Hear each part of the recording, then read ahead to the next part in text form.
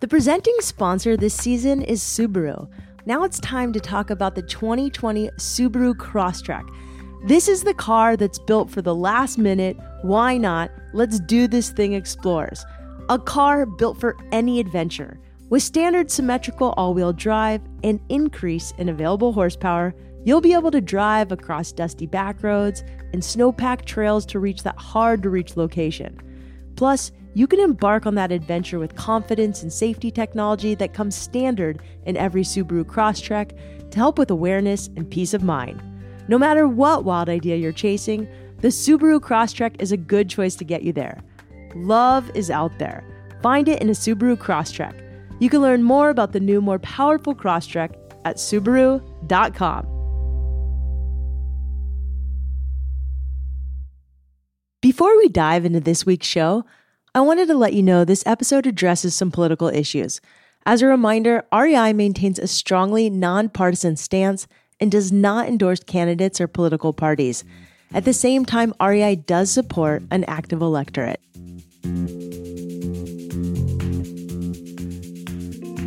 Well, Claire, welcome to Wild Ideas Worth Living. Thanks for having me. I love that you've had the wild idea to combine trail running and environmentalism. Well, running is the most pure form of like being outside for me as an athlete, but really for anyone. And like that includes like walking, right? So say, yeah, you're walking outside, you're running outside, you're hiking, and you're breathing air and you're looking at your surroundings and you're able to see the natural world or your urban environment at a pace that's like digestible. So that's how I've started thinking about, okay, well, like, what is the air I'm breathing? Like, is this high quality air? Is this clean air? You know, is there like trash all over the trail?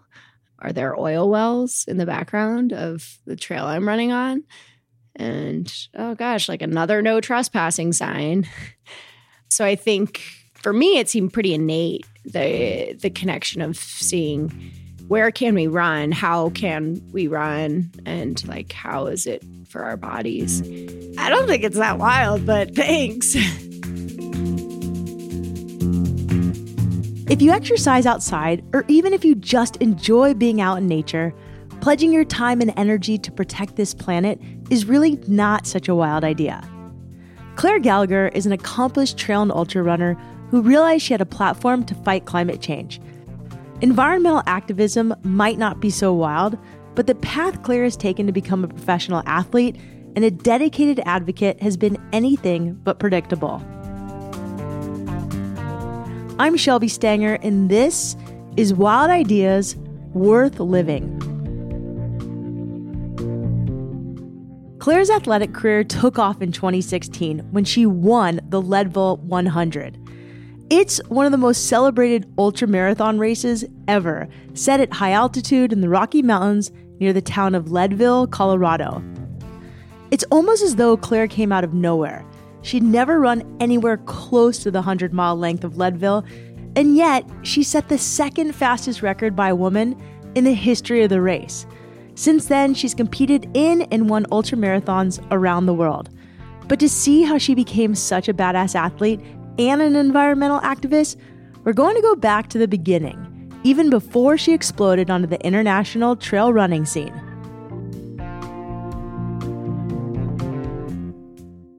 So how did you get into running growing up? Yeah, I did a bunch of sports, like a pretty standard suburban youth and outside Denver. I grew up in Englewood, Colorado. And then I ran in middle school and then high school. I did cross country and track. And that's where I started getting recruited to run in college because I was decent in high school at cross country and track. And yeah, so I ran at Princeton in New Jersey, and that was not like as great of a quote career, just because it's very common for a distance runner, especially female distance runner, to just get like sucked into the dishwasher that is collegiate women's running and spit back out. What does that mean? It's just the culture, for better or worse. And I do think things are changing, especially in the last 5 years. I graduated 6 years ago. But yeah, like eating disorders are like crazy prevalent. And at Princeton, like we had these pretty like intense academic lives. Even just to like hang on, you still had to work your butt off to hang on academically. So if you're trying to run at a high level, Division I, like compete nationally and, pass your classes and maybe specialize in a certain academic field and have a social life, yeah, you're not sleeping much. And so for me, that ended up in a lot of injury. I was injured, I think, like 5 out of the 12 seasons. So I could have actually run a 5th year after Princeton, and I decided not to. But I finished out all 4 years, made some of the best friends of my life.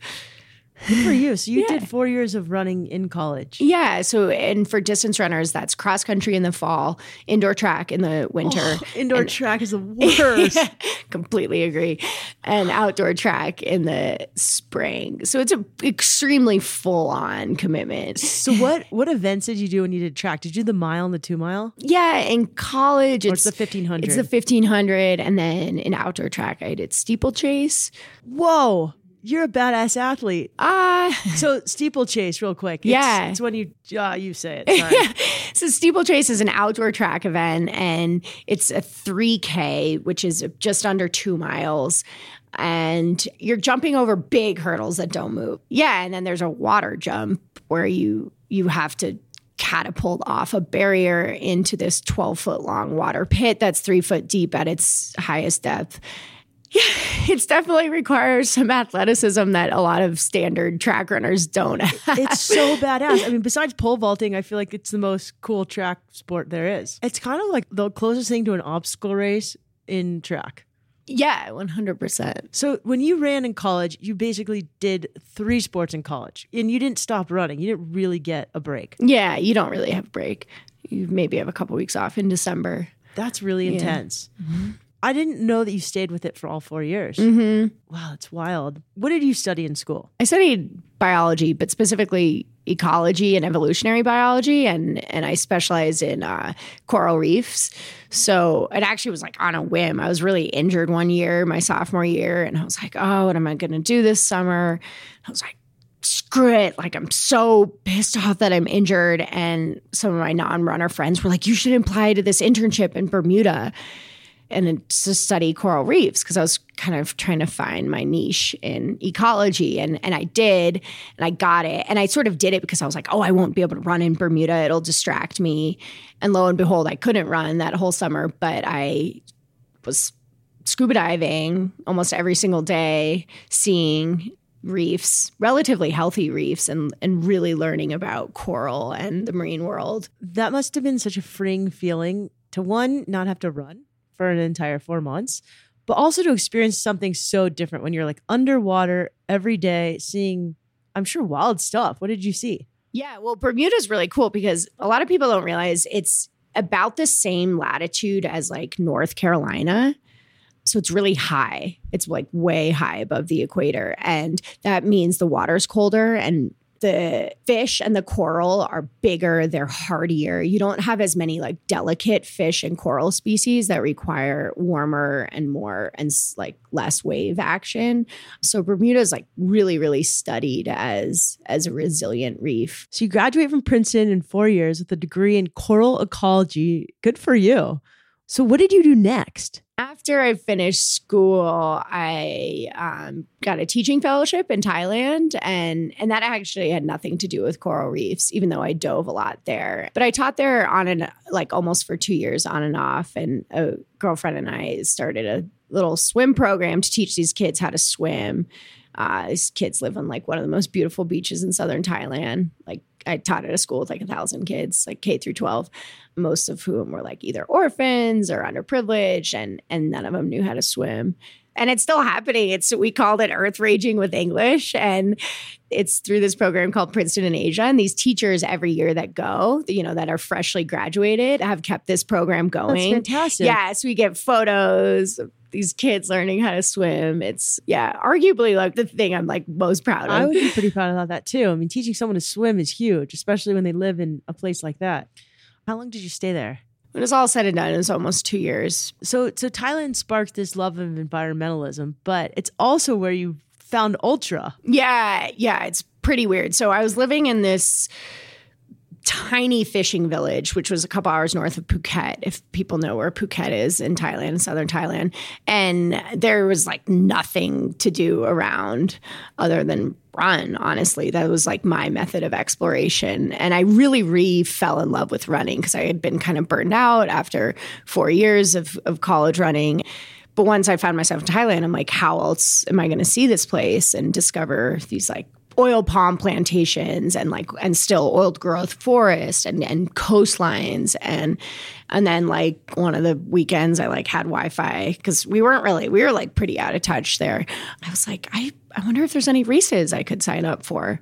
And I found this 80 kilometer, which is like 50 miler in northern Thailand, like way up there. And I was like, oh, I should just sign up for this. This is in 6 months. And some friends and I made a backpacking trip out of it. And so, that's how I basically became an ultra runner. And I like Googled some training plans. Like I had no idea what I was doing. And I think my longest run was like 6 hours, which is a pretty long run. That's a legit run. And I would stop at these little gas stations and get these like Thai sweets, like sticky rice and like Coke or like the Thai tea. It's so good.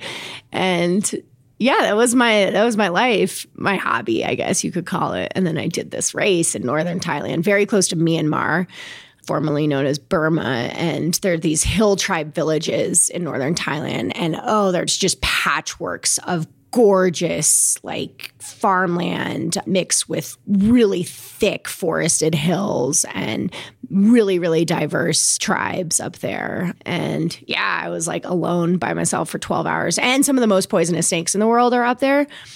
So the pre-race briefing was like, okay, if you get bit by a snake, make sure you take a photo of it. We need a photo so we know which anti-venom to use. And I mean, everyone's just like rolling their eyes like, if I get bit by a snake, like I'm so dead. Like, LOL. You want me to take a photo? I love that you're laughing. Yes. Yeah, it was pretty gnarly. There was like a 3 meter, I don't even know what type of snake it was that was killed like the day before the race went off, and they hung it from like the race start. Yeah. Just to show you. Yeah. There's like 30 people who did this. It was pretty core in that regard. Were you worried about getting lost? I mean, I did get lost a few times, and you figure it out. Yeah. You kind of have this like, I'll figure it out attitude. Have you been like that always in life, or are you just young? I don't know. I mean, it's running. Like, I guess in that case, it is kind of like life or death. But like at the end of the day, it's just running. Like, and I'm doing this for fun. But you loved it. Yeah. I totally fell in love with it. And I'm like, what is this sport? This is so weird. And my friends were there. They had been caving that day because there's also these really great caves. It's actually like in Planet Earth is one of the like cave scenes. We're all going to Thailand I after know. this. Yeah. And then my friends like come from their epic day caving and they cheer me on. It's just like so community. And I was eating this like amazing Thai food the whole time. Oh, that's cool. So the race directors put on like the food they were giving you at each ultra stop was yummy Thai food. Yeah. There was like, I didn't eat a gel. I didn't. Absolutely Tell me not. what your food was. I ate fried rice and then they had like banana leaves covered. What would you call it? It's basically like sticky rice with molasses. Yum. Yeah. Like it's like a natural version of a gel, just like I bet these sticky rice with molasses things had like 500 calories in them, honestly. And I would just pound them. It was so good.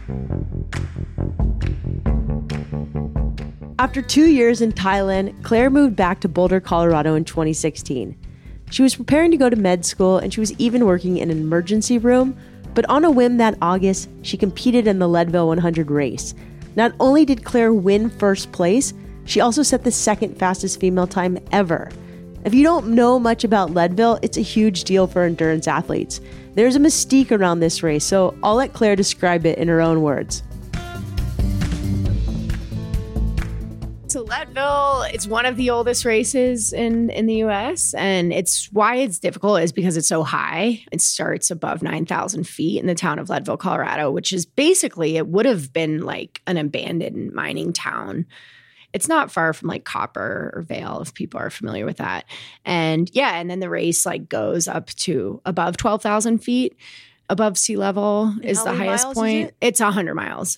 100 miles? Yeah. It's not 100K, it's 100 miles. Yeah, no, it's 100 miles. Holy F. How did you get your body to do that race? Well, I mean, I'll be perfectly honest. The longest run I did before Leadville was 30 miles. So, sorry, my jaws dropped. Wait, how? I don't understand. Yeah, I don't really either sometimes, but now that I'm like more in the sport, I'm like, geez, how did I do that? But also I think it goes to show that the key with ultra running, at least for myself personally, is not being overtrained, is showing up healthy, psyched, well-rested, because so much of ultra running is mental and you just can't get injured.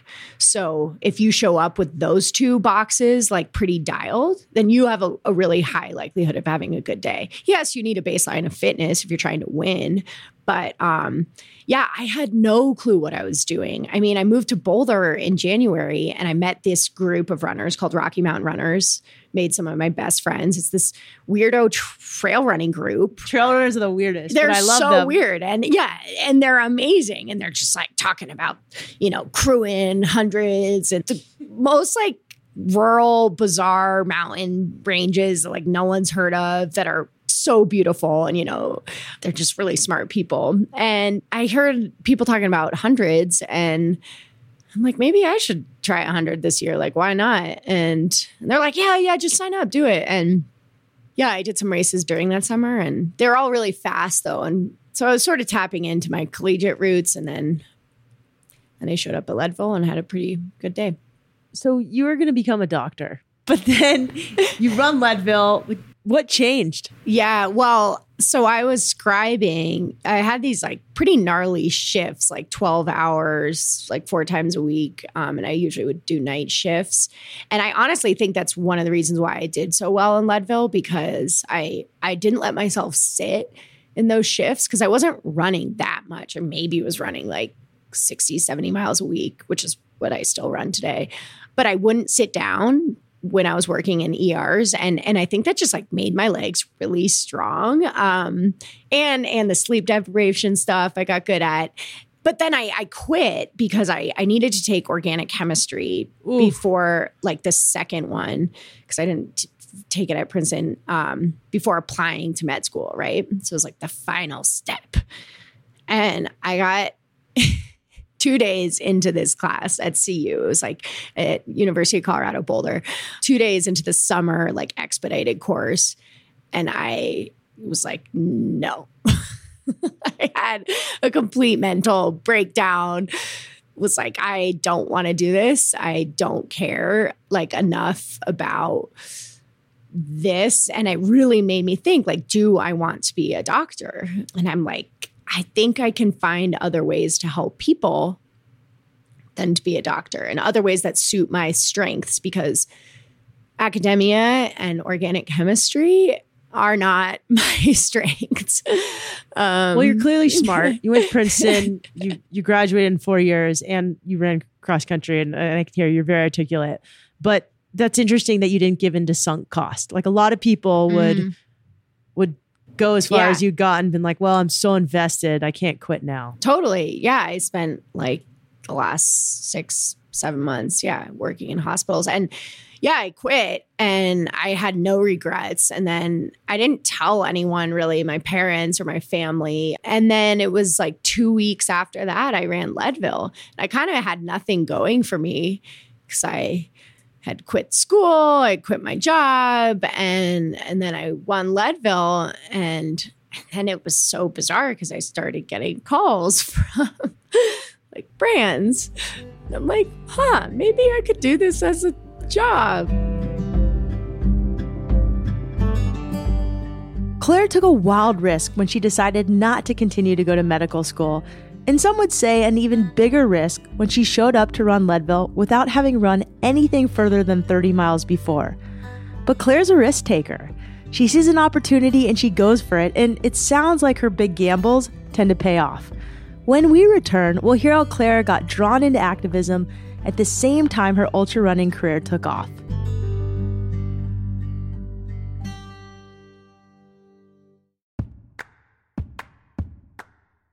When Charles Danner arrived in the Pacific Northwest in the 1930s, he brought craftsmanship that stood up to any task. Nearly a century later, it still does. At Danner, they believe in the quality of their footwear and that it's meant to take you somewhere. Danner's Trail 2650 hikers are made with the company's tried and true standard for durability and comfort. Inspired by and named for the 2,650-mile Pacific Crest Trail, these versatile trainers are built to keep you moving quickly and confidently through any terrain. Crafted with lightweight materials meant to withstand tough conditions, they provide traction and stability on uneven ground. A foam midsole cushions the foot and maintains a light load, while the outsole offers confidence-inspiring grip for every step in any condition. Available with breathing mesh lining or waterproof Gore-Tex, the Trail 2650 is up for whatever landscape awaits. Whether you're hitting the trail or strolling through town, these hard-wearing shoes are ready for the rigors and rewards of your next adventure on or off the beaten path. You can shop Danner's Trail 2650 hikers online at REI or danner.com/trail2650. That's at rei.com or danner.com/trail2650.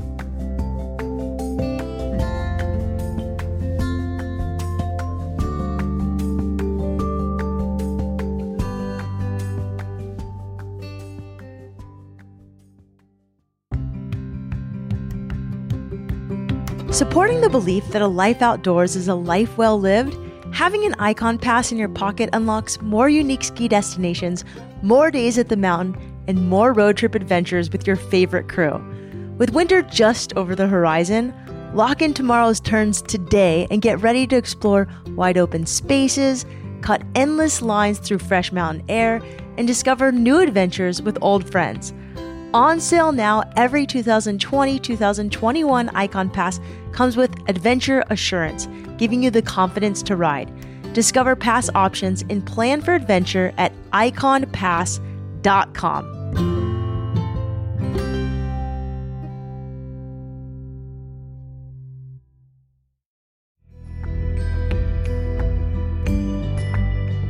After winning the Leadville 100, Clare decided to ditch medical school and focus on her career as a professional ultra runner. Simultaneously, something happened in this country that motivated her and a lot of other Americans to take action. If you're interested in getting involved as a climate activist, pay close attention. Clare drops a ton of knowledge and resources on how to get educated and how to make a difference with people who represent you locally and in Washington, D.C. You had this aha moment, like, maybe I can make a career as a runner. So when was this aha moment when you realized you could combine running with environmentalism? I feel fortunate personally. I mean, I really ache for the future of Earth and humanity, but this timing was in the fall of 2016. So I signed with the North Face, and it was when Trump was elected. And basically the moment I became a professional runner was intertwined 100% with activism, because I felt this immense privilege. I get to run and race around the world and see and meet people and travel and witness climate change and the crazy assaults on our public lands, that just happened immediately when Trump went into office. And I felt it was really my duty to educate, the small following I was creating and to talk about it amongst my community. This has all been kind of new to me, the trail running community in general. And I'm like, why aren't we talking about this? This is our sport. These are our trails. It's our air. It's our not to mention all of these way more foundational parts of the climate crisis, which is, that frontline communities are being way more impacted than I am as a privileged trail runner. So after a year, I had the amazing opportunity to become a Patagonia ambassador. And that just catapulted my ability to talk about these issues and to really learn, because anyone who's listening who knows Patagonia cares so, so deeply about the climate crisis. I mean, their mission statement has changed to we're in business to save our home planet. And yeah, so my professional running career basically became more personal in a way. And then I felt like a professional activist in a way. But how unique that you've studied environmentalism and ecology and biology in school. So you had this background, and then you're able to marry that with running, and you got picked up by Patagonia, which is pretty damn cool.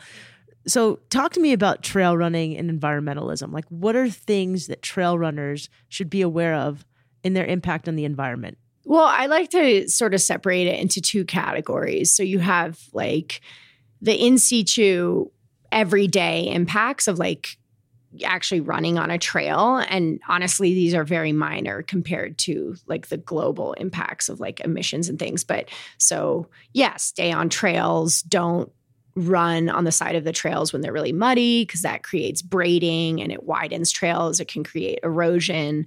Do trail work, you know, at least once a year at a minimum. Most races require it, which is good. But if you can do trail work regularly, that's great. I didn't know trail races required most that. Like 100, any like legit 100-mile race requires trail work. That's Leadville so cool. Doesn't, but Leadville's kind of corporate. Yeah. So I think every 100-mile trail race should require 8 hours of trail work. Absolutely. Or volunteering. Yeah, like don't litter, obviously, basic leave no trace practices. But then you have the larger, which is frankly like way more important, that I think athletes in general and people, outdoor lovers, are just starting to really grasp that if you really love to be outside, what are you doing to help the climate crisis? And in my opinion, that means engaging in changing the system. And that means getting involved with our democracy and our government. Because if we drive a Prius to a trailhead, that's great. But that is not going to save the world. Like, I don't care if you drive a truck to the trailhead. Don't litter and stuff. But if you can get involved with an organization like Protect Our Winters, or, you know, a local climate organization, or elect people to your city council who push climate policies, that's way, way more important. So you've also had to get educated pretty fast on climate policy because you've spoken in DC about it. So how did you get educated so fast? Like, what have you been reading? Who's helped you? Yeah, I'll be honest. It's like it's the internet. Awesome. I love that you just told me that. I mean, but I'm glad you asked it, because I think a lot of people might think, oh, you have to have some background or like some degree in, you know, science to know about air pollution or how to get involved politically. But the reality is, like, this is all at our fingertips. Like, you would laugh so hard if you see the questions I Google.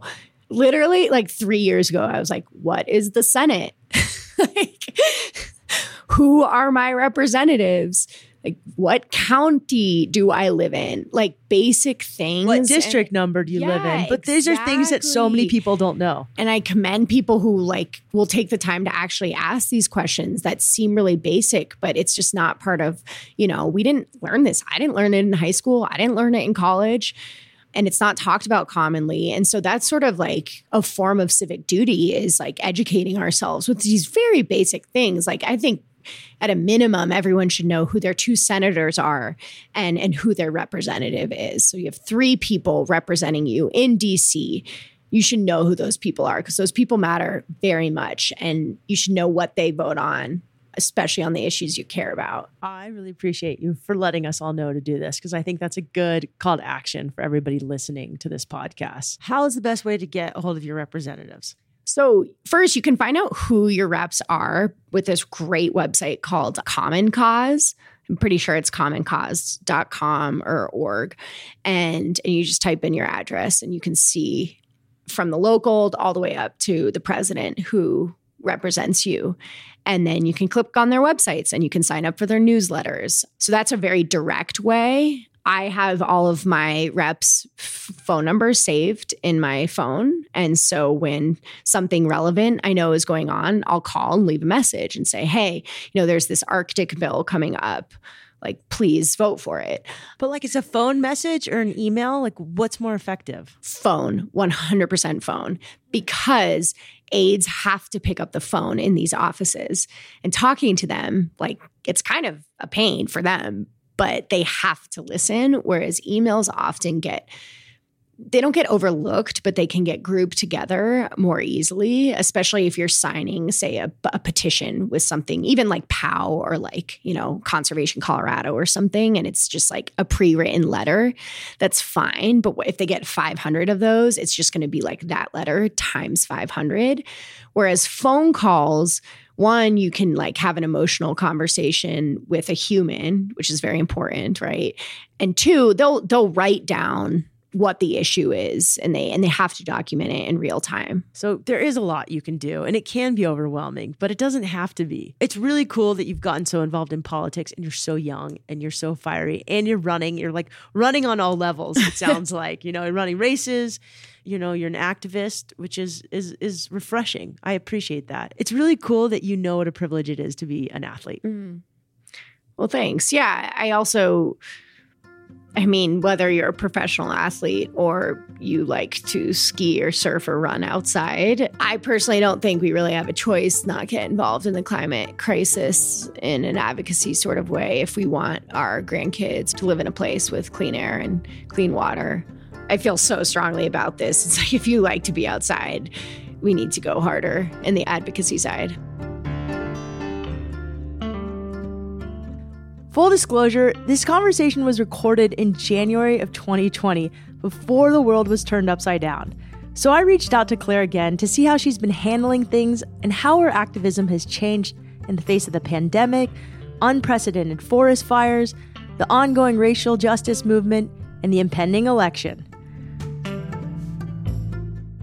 Hey Clare, when we last talked, it was January. It's now September. The world has obviously changed. How has your approach to advocacy changed since then? Yeah, it's changed quite a bit in the sense that, the world has been turned upside down due to the pandemic and the civil rights movement our country and world is experiencing right now. And I've changed my approach in that I've tried to take a step back and really learn about all of the racial injustices within the climate movement, because that's, my realm. That's where I do most of my activism, and try to really learn and embody that climate justice is racial justice and vice versa. Racial justice is climate justice. And so I think more than ever, climate activists like myself need to be holding space for all of the Black, Brown, Indigenous leaders that have been leading in the climate movement for so long, and we need to listen. Is there anybody that you've been following recently that just stands out, that is someone we should all follow? Yeah, I'm guessing a lot of listeners probably have heard of her. Her name's Leah Thomas, and I knew her because she worked at Patagonia for the last few years. And she came up with the phrase environmentalists for Black Lives Matter. And yeah, she's completely taken off. She created a platform called Intersectional Environmentalists, and she has just shed so much light on how so many climate issues are impacting mostly non-white people. And we need to be talking about that, especially from air pollution, from unhealthy drinking water. The list goes on. And she spells it out via her platform. She's on Instagram as Green Girl Leah. So that's a great place to start. Yeah, she seems really awesome. How has what you've been doing and what you've been seeing also changed the way you're viewing the upcoming election? Obviously, this podcast is coming out in October. It's going to be top of mind for everybody. We're probably going to be a little sick of it at the same time, but it's really important. Yeah, I mean, I think about the election every second of every day. It's become all consuming, and I think a lot of listeners probably will agree. And so then the next question is like, okay, how do we get out of an echo chamber of caring for climate justice, and how do we make subtle changes if those one or two family members that we might be able to flip, or those one or two friends that we might get out to vote who might not be voting. And it's exhausting. Like, it's made me really get out of my comfort zone of climate science, because the people I'm trying to connect with and learn from, their talking points aren't the same as mine.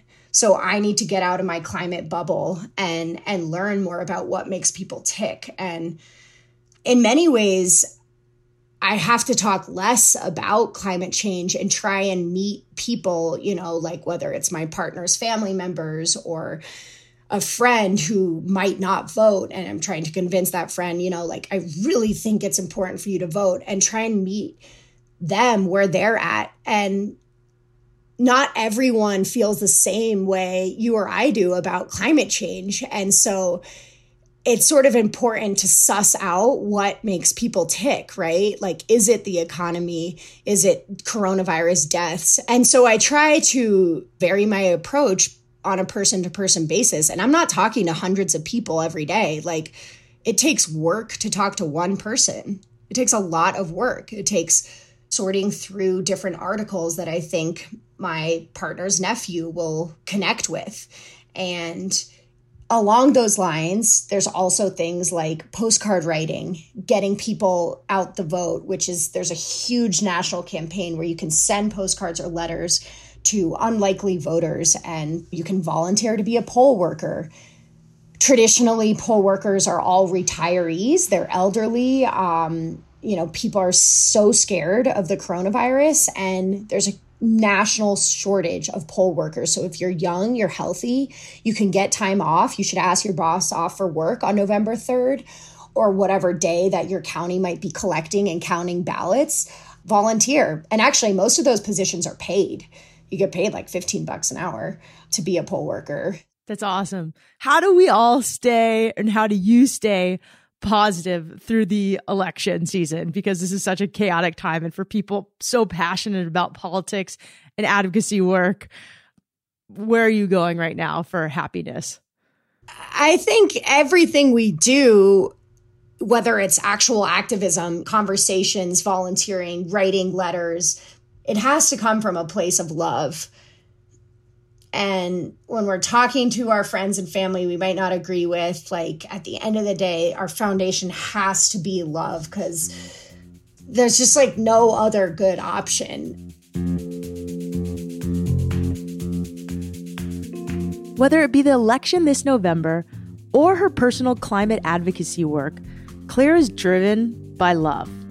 It's love for family, for friends, the nation, the earth, and the air we breathe. Like Clare said, it's really not a wild idea to fight for clean air and a healthy environment. Clare, thank you so much for such a fun and informative conversation. You crack me up, and your tips for getting involved in environmental activism efforts on a small or large scale are invaluable, especially right now in this election year.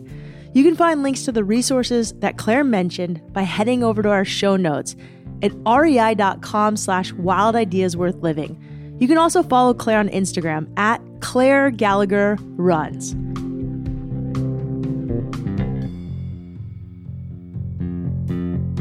Wild Ideas Worth Living is part of the REI Podcast Network. It's hosted by me, Shelby Stanger, written and edited by Sam Piers-Nitzberg, and produced by Chelsea Davis. Our executive producers are Paolo Motola and Joe Crosby. As always, we'd love it when you subscribe to this show, rate it, and review it wherever you listen. We read all of the reviews. And remember, some of the best adventures often happen when you follow your wildest ideas.